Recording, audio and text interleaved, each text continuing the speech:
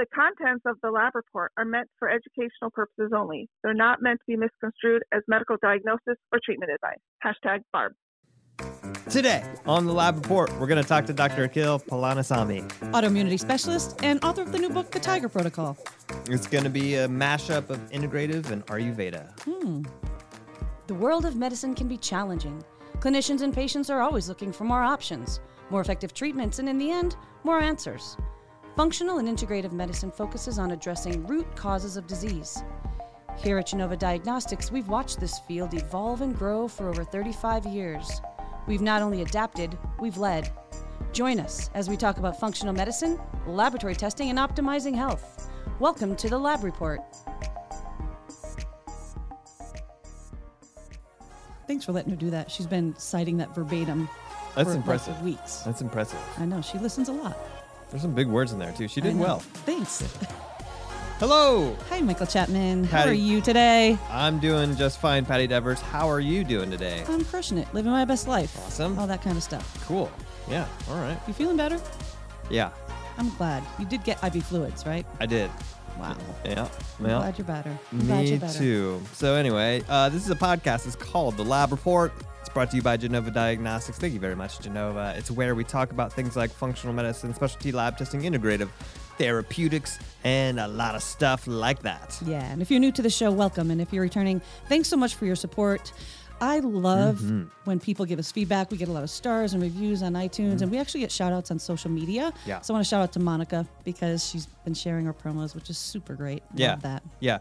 And if you have additional feedback, you can always send it. You know, you Good. have this option. It's in your hands. Yep. Podcast@gdx.net is our email address. Feel free to use it. And maybe you're a big fan and you want to do the disclaimer. Hey, Call us up. maybe that's an option. You know what I Yeah. mean? But you got to do something for us. You got to leave a review. You got to make it really, really good too. Not just one of those mediocre 3-star Wow. reviews. Yeah. But no, Patty, sometimes I feel like I talk a lot about my personal life on this show, and, Yeah. and the audience doesn't get to know you very much. So what's been going on with you? What's new in the world of Patty? Let me think. Got any major viral illnesses recently? No, actually, pestilence. Nope. Actually, I'm fairly resistant. House falling apart. Nope. I spend my life just, keep things together while your life goes a little haywire. So I think you should take kickboxing or something. you do? Yeah, Kickboxing? yeah. I'm not that violent. That's why you should take it. To do what? To bring that To out get, of me? yeah, exactly. To get Aggressive your, nature? just to get your ire out. I don't really have a lot of ire. It's in there somewhere. Everyone's got ire. You think? I put it on a shirt. Everyone's got ire. Everyone except, I think, Dr. Akil Palanisamy, because I'm going to agree with this. he has a very strong meditation practice. He's got a very strong yoga practice. And that's just one of the facets of the Tiger Protocol that we're going to talk with him about. And it's specific to autoimmunity, which is not something that we've really tackled not directly. You know what I mean? We've done a few times, but I think this it's is so good difficult. because the functional medicine or integrative personalized approach to treating and addressing autoimmunity is something we really have not hit on. So this is Yeah. going to be fantastic. Yeah, I mean, we've talked about kind of Crohn's, but like as a general kind of bulk Sure. concept, autoimmunity is so difficult. And I've got so many questions that we shouldn't waste any more time. Let's just start peppering Dr. Akil with questions, which is kind of our specialty, right? Let's call him. Patty. I know, Michael. This is Exciting. legendary. This I know. is the meeting of so many incredible minds. Okay. I can't wait. So, and by incredible minds, I'm mostly talking about Dr. Palanisamy. So, Akil Palanisamy, MD, is a Harvard-trained physician who practices integrative medicine, blending his conventional medical expertise with holistic approaches, including functional medicine and Ayurveda. Dr. Akil attended Harvard University and graduated magna cum laude with a Bachelor of Arts in Biochemical Sciences. He earned an MD from the University of California, San Francisco, UCSF, and completed family medicine residency training at Stanford University. How about that? He then Smarty. graduated from a fellowship in integrative medicine with Dr. Andrew Weil at the University of Arizona and received certification in mind-body medicine from the Georgetown University Center. So, Dr. Akil is the department chair for integrative medicine at the Sutter Health Institute for Health and Healing, IHH. He has also served as IHH physician director for community education and leads their educational initiatives and programs. And Dr. Akil has been a consultant with the Medical Board of California for many years. A widely known well-known speaker and educator. He is the author of The Tiger Protocol, his latest upcoming book, May 9th, and The Paleo-Vedic Diet, a complete program to burn fat, increase energy, and reverse disease. As he has done for 2+ decades, Dr. Akil sees patients and conducts clinical research studies in the San Francisco Bay Area, and in his free time, he enjoys playing tennis, traveling, and spending time with his wife and daughter. Aww, and with that, welcome to the show, Dr. Akil. Yeah, thanks for being here. Yeah. Thank you, Michael and Patty. Great to be on the show. Well, we're pretty excited because it's clear from this bio you are a professional smarty pants. I mean, Stanford, Harvard, Andrew Weil, like Ayurveda in India. And I think the first place we want to go, because I know Michael's obsession with this, is I want to talk to you about Ayurveda and your training and how that Ayurvedic training shaped how you view conventional medicine and how are you putting this all together?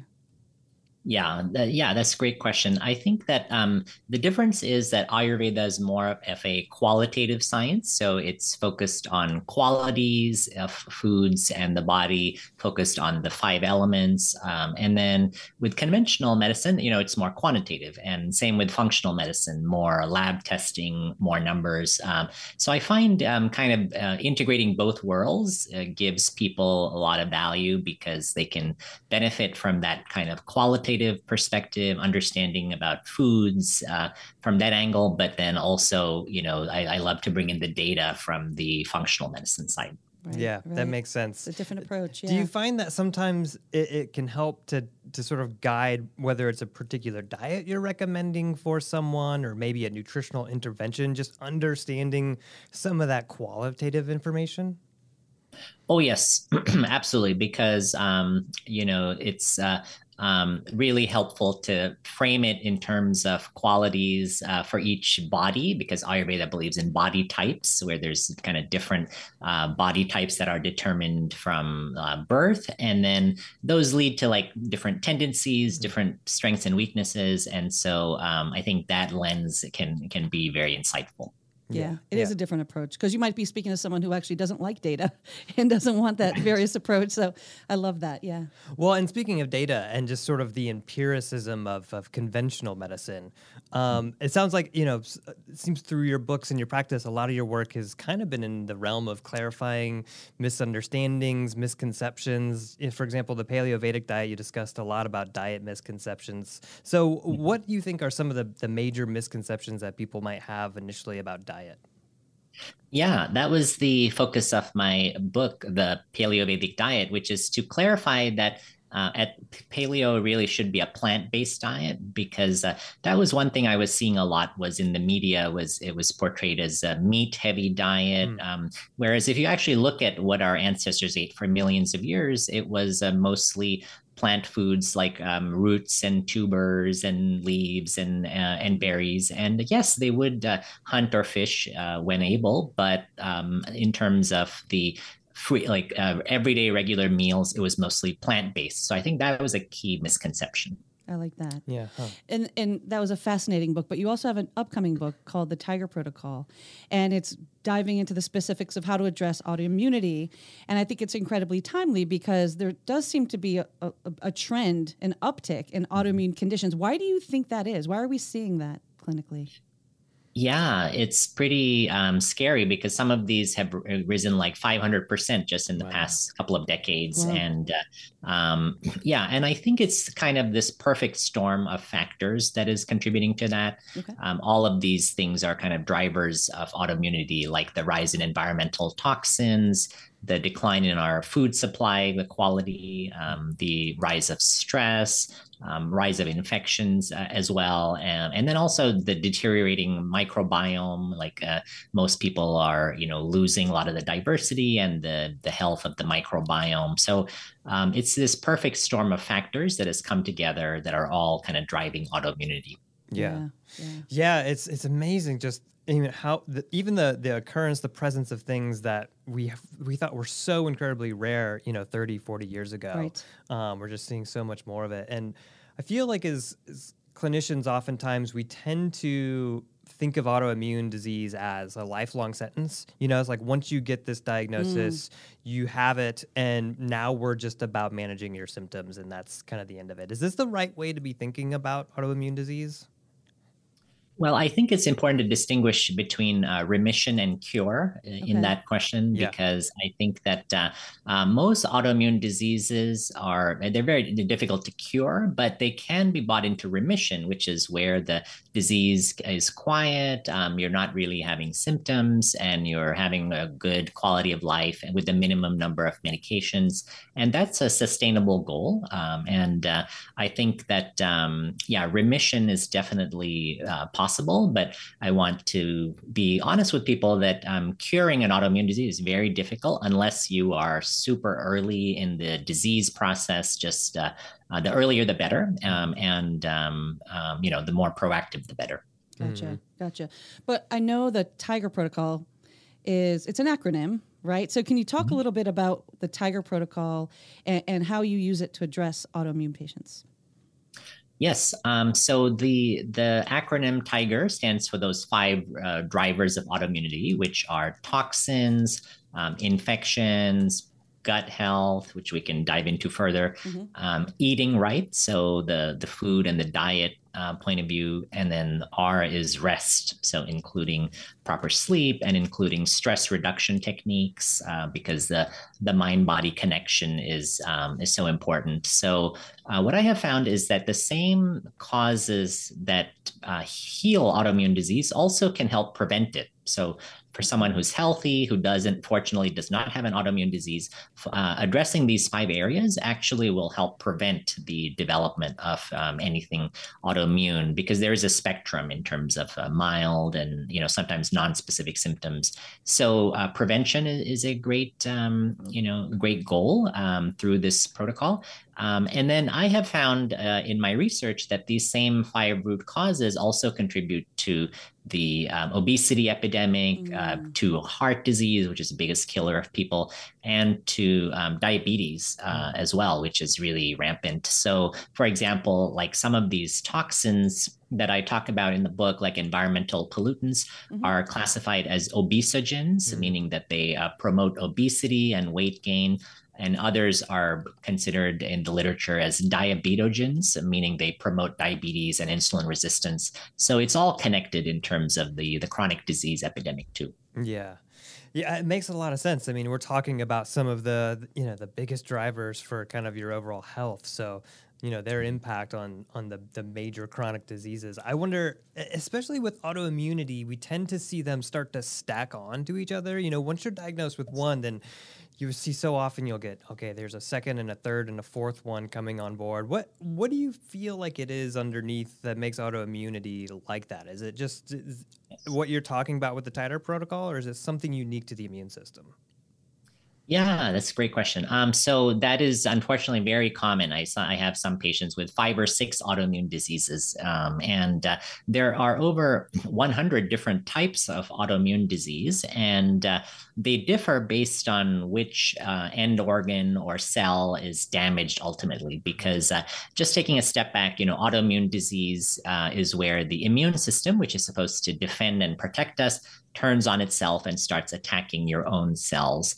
So whether that, depending on where that occurs, like if it's in the gut, then you get inflammatory bowel disease. If it's in the joints, you might get rheumatoid arthritis. If it's in the brain, it's multiple sclerosis, and on and on. But, the same kind of 5 underlying root causes contribute to all the autoimmune kind of activation. And so if you're not addressing these kind of key root causes, then it can attack a new tissue, then you get a new autoimmune disease, and then it can attack a different tissue. And so that attack can proceed in that way. Yeah. I want to talk about some of these specific root causes in this TIGER protocol. Yeah. First and foremost, toxins. I mean, you talked about the exposome as it is in our world today.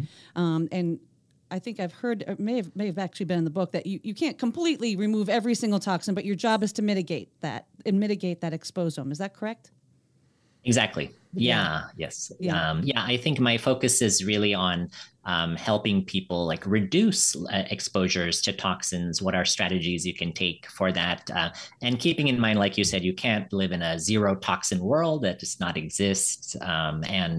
You also want to enhance your detox capacities by sweating, which is a great way, like in a sauna, to detoxify, and using your diet. Like one of my favorite foods for detoxifying is beet greens, like the leafy tops of beetroot. They have unique compounds called betalains that help your upregulate your glutathione, which is how the liver one of the ways it detoxifies. And then also they help methylation, which is another important component of detox. So I love using foods like beet greens and cruciferous vegetables to help with that detox process. That's great. Yeah. That's great. That's right up our alley here. I have to ask too, this is a little bit personal, I guess, but I just got over a really bad GI illness. And so with the eye being an infection in this particular case, I'm wondering how much, like, is there a certain type of infection or infectious insult, or how does that play a role in autoimmunity and autoimmune development? Yeah, so I think the bacterial infections and overgrowth, like dysbiosis, is definitely the most well studied, and that's pretty clear and established. But then also scientists are studying fungal organisms like Candida overgrowth that's been implicated in a number of autoimmune diseases. They're also looking at mycobacteria, things like MAP bacteria, which are involved in like type 1 diabetes and multiple sclerosis. Then there's viruses like Epstein-Barr virus is a common one implicated in certain autoimmune diseases. There are archaea, which are like the different class of organisms that produce methane in the gut, and sometimes if they overgrow, that causes inflammation and autoimmunity. And finally, there are parasites as well, which can be sometimes drivers of immune dysregulation. And even though they're very common in some people who are sensitive, they're important factors. Okay, I want to follow up on this because, to Michael's point, he was quite sick, sir, Dr. Akil. Okay. But that being said, the eye and the I G... had IV fluid yesterday. Oh, wow. Right. Okay. So the eye and the G are infection and gut health. And, we're a lab. Michael and I speak to clinicians all day long. We look at microbiome testing. And, the patterns that you're describing are things like dysbiosis and parasites, which is pretty common. You're going to treat a parasite if a patient's symptomatic. But my question is this, because we get it from clinicians on the telephone a lot. Like, there are some bacteria that aren't overt pathogens that can grow it on our test that do have some associations. I'm thinking things like Proteus or Klebsiella or, some of these that have remote associations. If you see this on a stool test, are you just preemptively targeting it and treating a bacteria that may or may not be contributing to autoimmunity? Does that make sense? Oh, yeah, great question. I always like to try to take a high level look at, the overall environment, all the different aspects, because the three most common findings in the gut with autoimmunity, one is dysbiosis, second is increased intestinal permeability or leaky gut, and then third is a decline in the diversity of the beneficial bacteria. So I love to do the Genova stool test, and then so to diagnose the leaky gut component, I would look at the secretory IgA level in the stool. Sometimes I do the zonulin level, so that tells us a lot about that. And then with the reduced diversity, I like to look at all those keystone species, the beneficial bacteria, what are the levels of those that are showing up because they're so important. And then with the dysbiosis, if I am seeing some of those potential pathogens overgrown, and there's low beneficial bacteria and leaky gut, then I'm definitely going to try to treat them, typically with botanicals or herbs. Got it. Yeah. That makes sense. So kind of like a case by case, Sure. Yes. I think sometimes what we find is, if you just balance a lot of the good bacteria and help them out and crowd out some of those potential pathogens, it might be a little bit of a modulation rather than sort of a weed and feed approach. Absolutely. And that's kind of my whole focus in the book is not focusing too much on the microbe, although I talk about like the 5 main keystone bacteria in detail and, love the science of that. But we also want to make the terrain of the body inhospitable to infections. We want to make the environment inhospitable, and then that gives your immune system much better chance to work. And then you're right, enhancing your good bacteria. Many of them have antimicrobial effects and crowd out those potential pathogens. Yeah, love it. Well, what do we know about, with respect to the kind of the E part of the Tiger Protocol? What are some of the foods? We talk a lot about prebiotics, or I guess we talk sometimes about prebiotics, but just from an overarching diet perspective, it's so confusing out there sometimes. There's just so many opinions. What do I eat? Yeah, exactly. Like, what do you think is the diet we should be eating just to improve gut microbiome function, overall gut health, and just overall, I guess? Yeah, absolutely. So I split it up into my phase 1 diet and the phase 2 diet. The phase 1 diet is more of an elimination diet where you're eliminating common foods that have been shown to be sensitivities in many autoimmune patients, like gluten and dairy. And also sugar has been implicated as inflammatory, so avoiding that. So it's more restrictive, but I think it's important to remember that's short term. And then in the long term, you want to expand to the phase 2 diet, which is a more broad, diverse diet, go through the reintroductions, systematically. How I go through how to reintroduce foods over 8 weeks, because I think people really benefit from getting the details on that. And then long term, I'm a big fan of these prebiotic foods.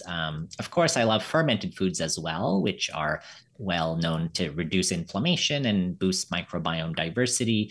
But the prebiotic foods I feel are a little bit less emphasized.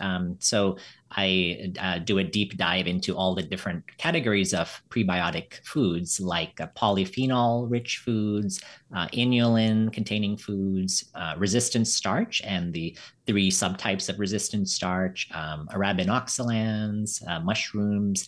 And so with each of those, I love to go into many examples so people can pick and choose, because you don't have to eat all of these foods, but the more choices you have, the more you can find some foods that you tolerate and then add those, because that will help with the microbiome diversity.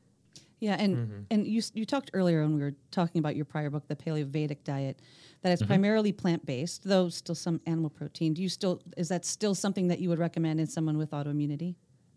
Yes, absolutely. Yeah, I think for most people, getting enough plant foods is important in the long term, because of that's how you feed the diversity of the microbiome. I think short term there could be a role for more of an elimination of plants and elimination of other things that might be aggravating you. But I think those are symptomatic of underlying gut dysfunctions, like the dysbiosis and the increased intestinal permeability. So if you can heal your gut while you're on a more restrictive diet, then hopefully you'll be able to tolerate more of those plant foods without an issue down the line. That makes perfect sense. Yeah, interesting. Well, another thing that you mentioned that I did want to hit on, you said something about the quality of our food supply. And I thought that was an interesting comment that you made. I just was wondering if maybe you could expand on that a little bit. Yeah, absolutely. So there's more research now about the additives in our food supply, things like emulsifiers, preservatives, the artificial sweeteners, artificial flavors. So these are often in packaged foods and processed foods.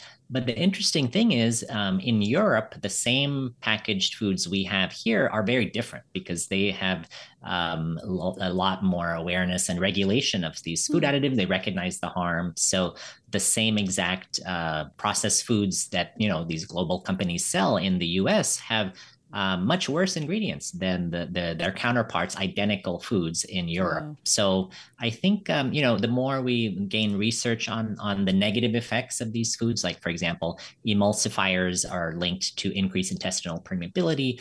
I think the more we'll be able to hopefully shift the companies to make more healthy options available, here in the US as well. Yeah, it makes sense. I mean, I think I just read that, I think it was California that just banned like Skittles and various other candies. And well, they should, Michael. Michael loves Skittles. Like I follow the Skittles thread all day long. So. Right.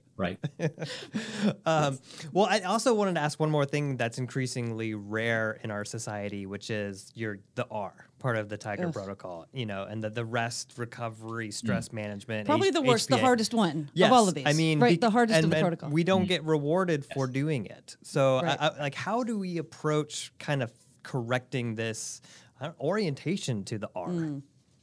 Yeah, absolutely. Usually when I talk about stress, I see my patients' eyes glaze over and they just kind of like tune out. And that's why I specifically use the word rest in the protocol, because it's like little different. And then, I always tell people there are many different ways to accomplish this. And I'm a big fan of meditation. There's, a lot of research on how meditation literally grows brain cells and enlarges the size of your hippocampus, which is the part of the brain that regulates stress.